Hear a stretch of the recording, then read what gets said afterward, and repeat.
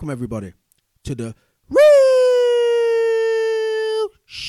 Podcast with your host, Mr. Wills. Welcome to my weekly Premier League review show. I weren't here last week, but now I'm back, bigger, better than ever, and on a brand new mic. So hopefully it sounds good.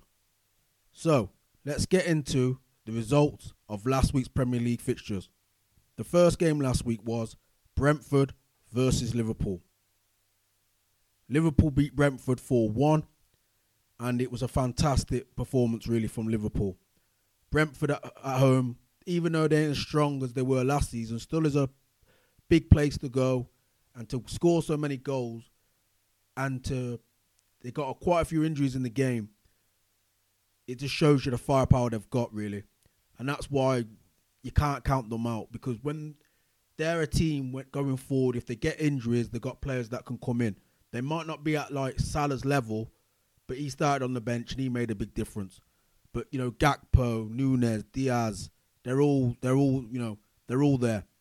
They've got real good competition up front, and in midfield and defence, especially with Van Dijk, they've got a good balance. You know, I'll talk about Man United later on, but when you have that right balance, it allows the forward players to do the damage. So fair play to Liverpool. Brentford, they give it a go. Once again, Toney scored. He's definitely a top striker in the Premier League, if you ask me. Ivan Toney, very, very good. Very underestimated. Strong, quick, links up well, sniffs goals. Great player. Anyway, moving on to the next game. The next game was Fulham versus Aston Villa. Aston Villa beat Fulham 2-1. And like I said on last week's show, Ollie Watkins is probably one of the best teammates in the Premier League. But he ain't a great teammate regardless. He just runs around and helps everybody else. He's got real quality. He scores goals. He assists. You know, he's top of the assist list in the whole Premier League, and he's near the top of the goal scoring. So he's an all-round team player, Ollie Watkins. And I have to give him fair credit for that. And the management, that the new manager's really getting a good tune out of him. But the old manager just couldn't seem to do. So fair play to Ollie Watkins and the manager. Big result for Aston Villa last week, coming off the couple losses. For Fulham, I did expect them to do more, and I expected them to win. But, you know, Villa have come there and done a job. Fair play to them. The next game, Nottingham Forest versus West Ham. Nottingham Forest beat West Ham 2-0. Awoniyi's back, which is big news for Nottingham Forest, him being back. Very good goal scorer, and he's been severely missed for Forest. For West Ham, it's just looking very bad for David Moyes. I always say this, you know, they've spent a lot of money, and they seem to be a one-man team with Paquetá not being there. Since Paquetá's not been there, it's gone to pot. Calvin Phillips, you have to feel for him. Poor lad. It shows you have to be in rhythm, but it also shows you that you have to take care of your body. You have to be totally professional. So when you're not playing and you're not getting the run of games, you have to be in the right condition and the right mindset to play football. Because when you're not, things just go wrong. And I'm not saying he's an ultimate professional, but he was called out by Pep, weren't he? And Pep did apologise this week, but still, he looks 2 steps behind everybody else, not 1.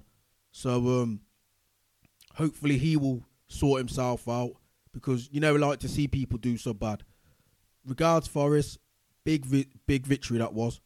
I didn't expect them to win, but still, they kept a clean sheet as well, which is big for them. So fair play to them as well. Next game, Tottenham versus Wolves.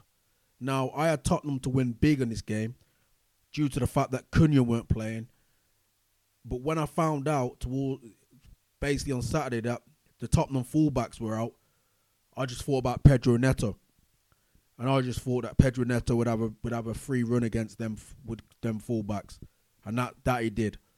So with Pedro Neto in the team, Cunha is still a great miss for him, but away from home, he just goes past any player. He's the one player in the Premier League where I can put my hand on my heart and say he goes past every player in the league. I think he would give Kyle Walker problems, Pedro Neto. You know, not many people in the league can do Kyle Walker. I think he could possibly, he'll be the only one I'd back doing Kyle Walker in the league. Great player. Great result. Gomez getting 2 goals. For Tottenham, that's a big loss, that is. They've got all their players back now, so obviously I'm talking about their forward players, not the fullbacks, but it just shows you these days in modern football that you do need your fullbacks, don't you? To attack, to give balance, to give width. And the way that their fullbacks play, they come inside, play in midfield. So when you're asking fullbacks who ain't technically as gifted to do that, it does break up things. But still, I still think they should have had enough going forward to score more goals against Wolves, especially at home. The next game, Newcastle versus Bournemouth, 2-2. Great game. Newcastle all of a sudden, from being a very good defensive team, have gone to a team that's conceding a lot of goals. And I've noticed online and when I'm watching the highlights that Dan Burns getting a lot of stick, but also a lot of teams are really starting to target him, which is a shame. But that's the game.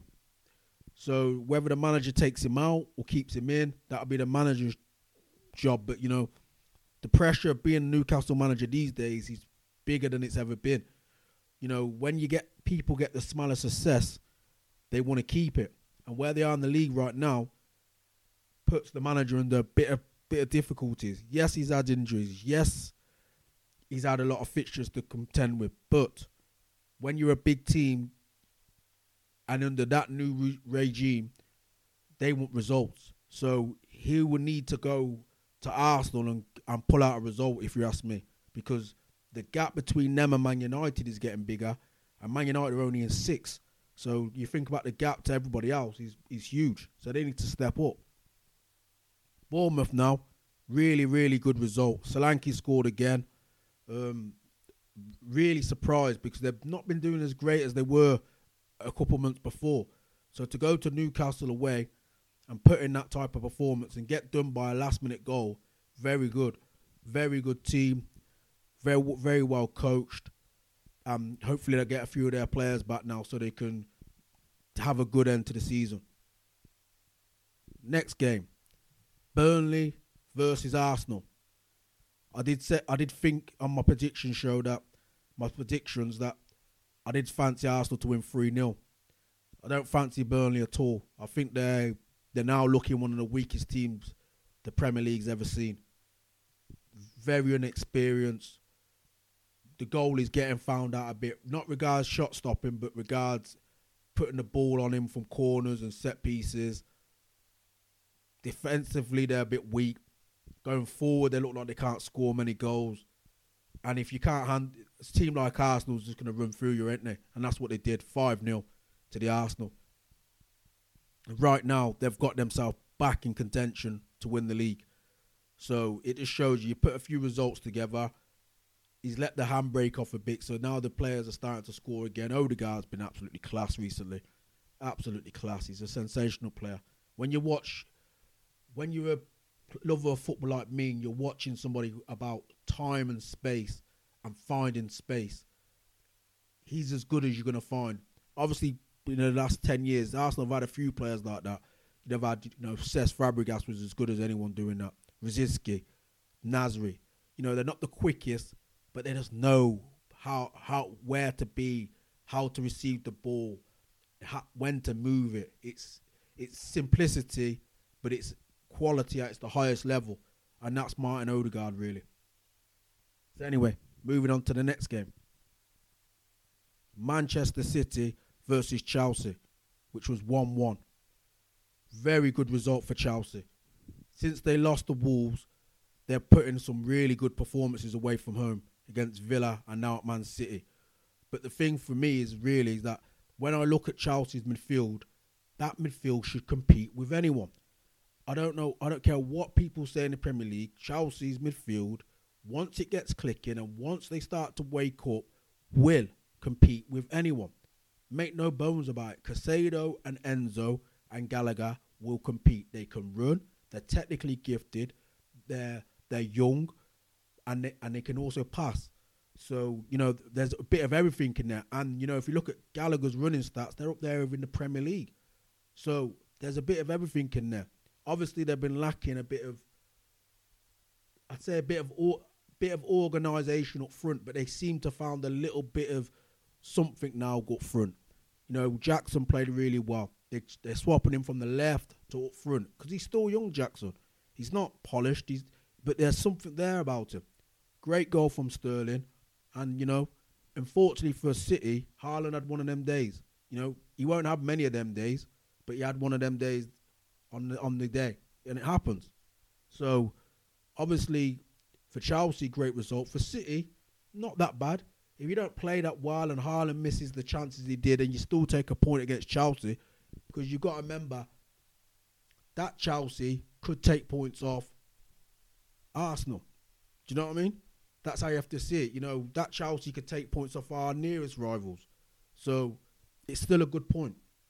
Looking down the end of the season, I think, anyway. The next game. Sheffield United versus Brighton. Now, Sheffield United coming off the good result against Luton.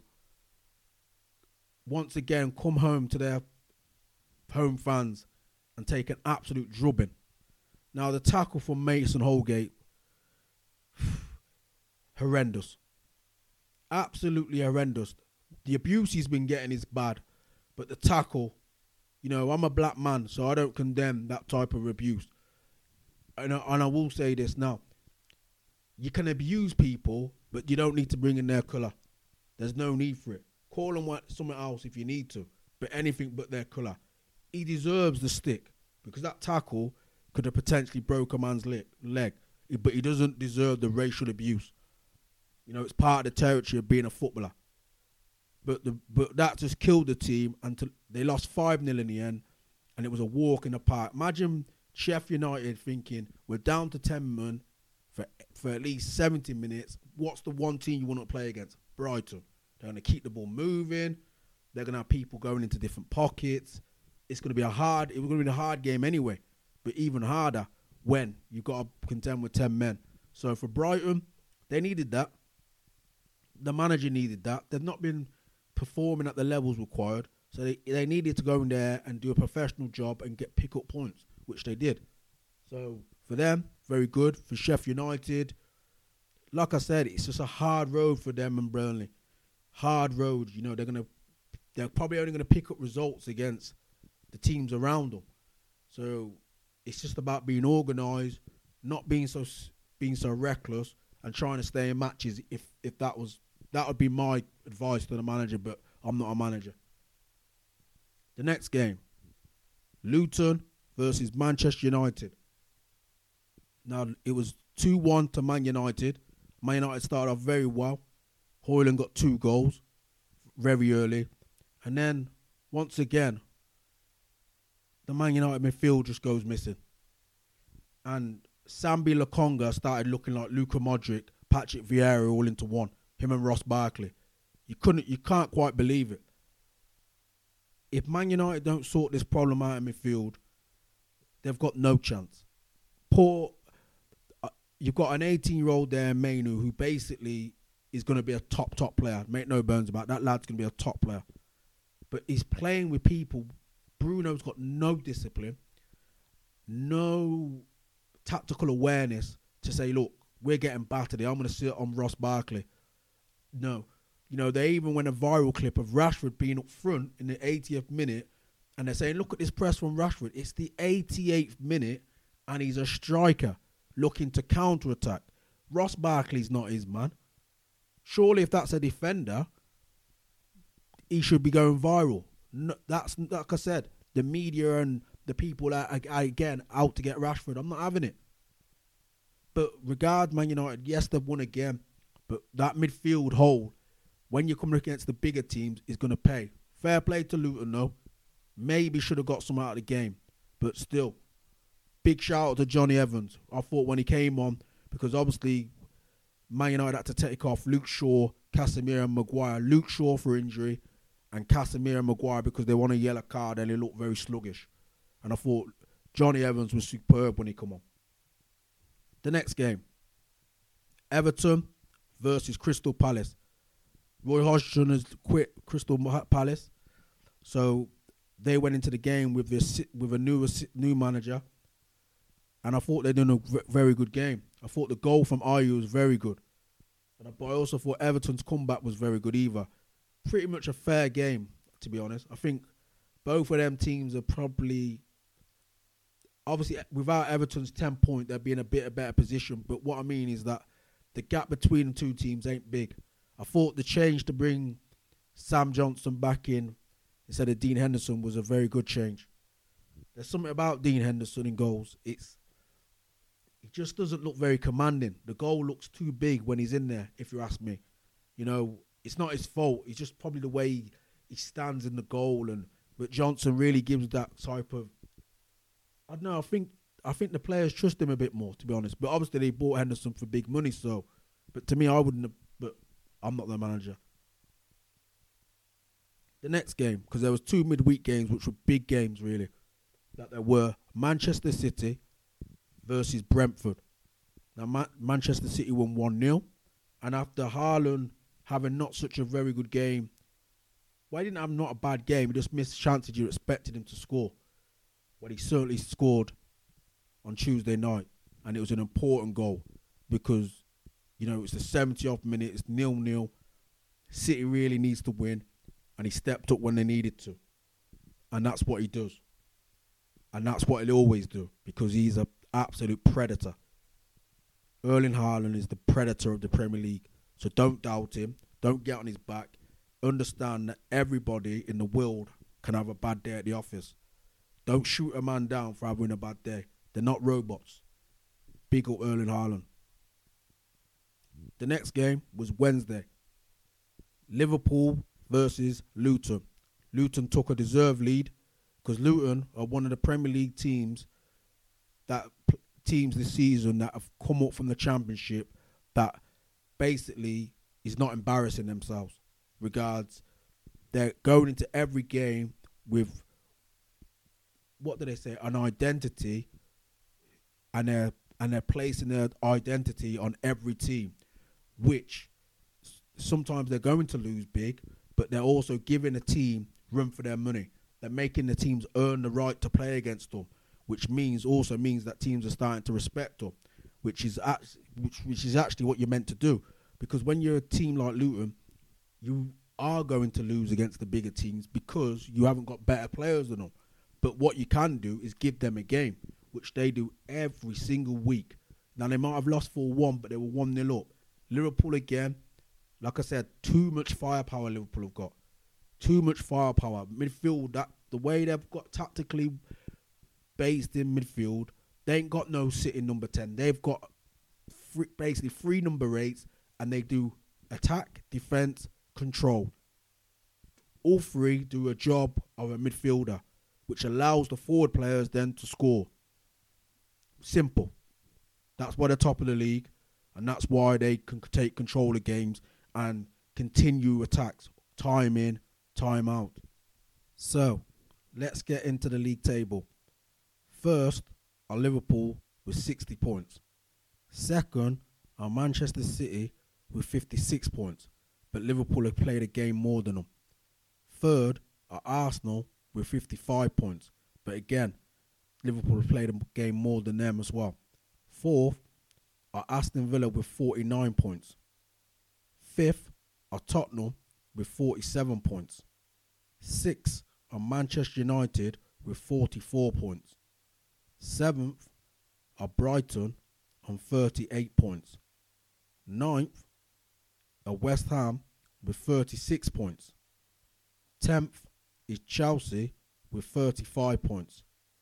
11th are Wolves with 35 points. 12th are Fulham with 29 points. 13th are Bournemouth with 28 points. 14th are Brentford with 25 points. 15th is Crystal Palace with 25 points. 16th is Nottingham Forest with 24 points. 17th is Everton with 20 points. 18th is Luton with 20 points. 19th is Burnley with 13 points. And 20th is Sheffield United with 13 points. So that is the league standard as we stand. So it's quite tight at the top. Between Villa, Tottenham and United, it's quite tight. There's a bit of a gap. It's tight there. All the way to Wolves. And then you've got Fulham, a little bit clear. And then from, I'd say, Palace downwards, anywhere between Palace and Luton, that's where there's a chance for Luton to come out of the relegation. So anyway, my next point of my conversation today is based on the bias of Jack Grealish to Marcus Rashford. Now, I'm a Man United fan, and I ain't going to deny that Rashford is my favourite player. But, yes, he ain't been at the races this season. Yes, he ain't hit the heights that we would all expect him to hit the heights. But people allow bad games. People allow problems. That's how it is. They're human beings. Yes, he's done things he shouldn't have done. But I just want to say that I never hear any sort of stuff about Jack Grealish. You know, you would think that he's playing unbelievably well. You'd think that he's dominating football matches.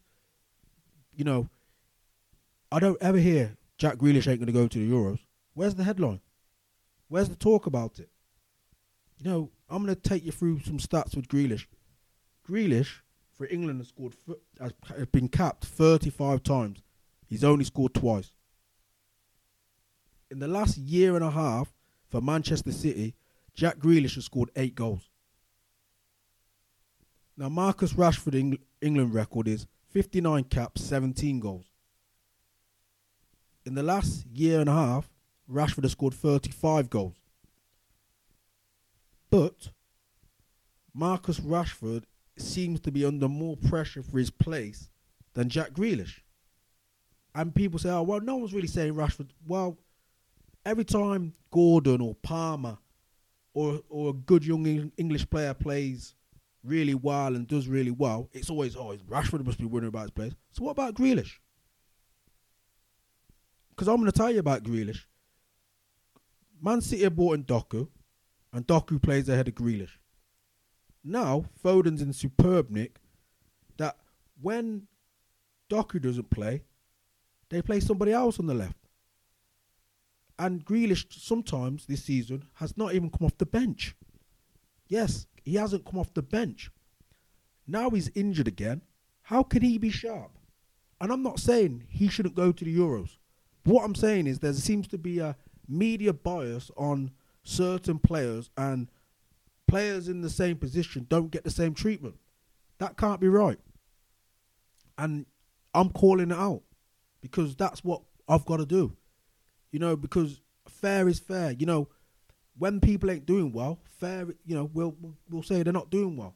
But if two people at the same time in the same position vying for the same place ain't doing well, why is it one person getting that treatment, not the other? Yeah, a bit of a silence. It's not right. We all know what it could be, but we ain't going there. What I'm saying is I'm calling it out. I'm saying, look, treat the one the same as the other. We're not saying for people not to be in the squads. We're not saying that at all. Grealish is a great player. He's got things that Rashford hasn't got, but Rashford has certainly got things that Grealish hasn't got. And he's certainly a couple of years younger as well.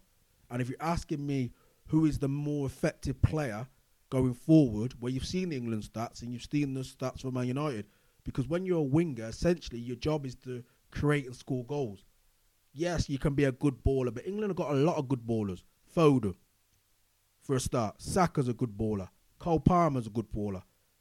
Bellingham, the boy Mainu now. They don't need loads of ballers. What they need is penetration. Because in the big games, what England lacks sometimes is that penetration. You know, when France are getting to the World Cup finals, it's usually that penetration of Mbappe. You know, you need players that can give you something different, essentially. And that's all I'm going to say on the matter. It's been a pleasure talking to you today. Thank you very much. Really appreciate it. Let us know what you think of the show. We're going to have a special show the next couple of weeks. It's going to be my first joint podcast, which I'm certainly looking forward to. So look out for that. Thank you very much and goodbye.